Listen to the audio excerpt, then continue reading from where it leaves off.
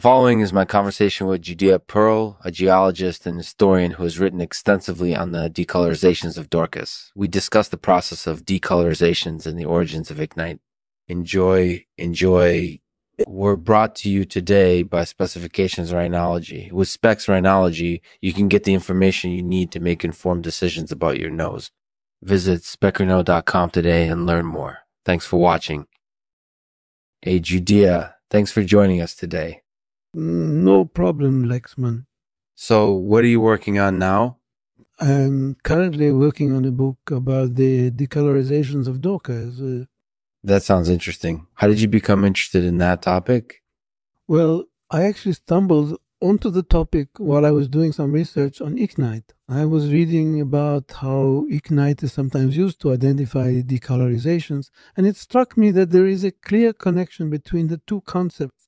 Really? What do you think is the connection? I think the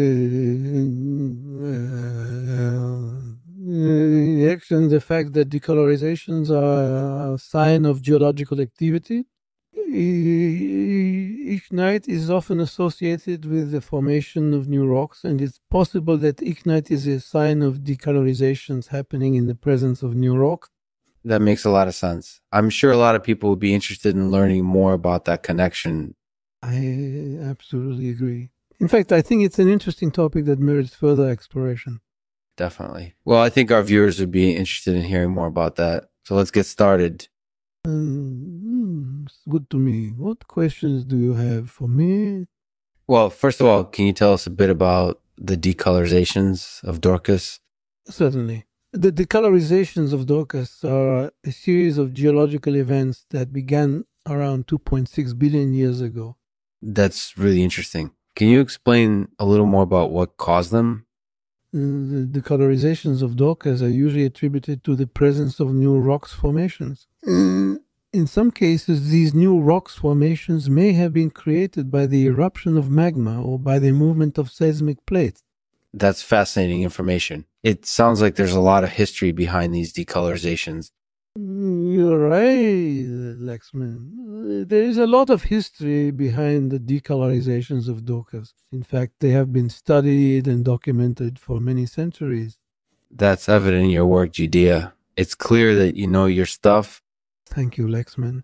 I enjoy researching and writing about topics that fascinate me. That's evident in everything you write, Judea. You're a great example of the art of storytelling. You're quite welcome, Lexman. Thanks for having me on the show. No problem, Judea. Thank you for joining us today. Thank you for listening to Lexman Artificial. If you enjoyed this episode, please leave a rating and review on iTunes. It would really help us out. I'll leave it to Judea to read a poem for us. The colorizations, Dorcas, Ichnite.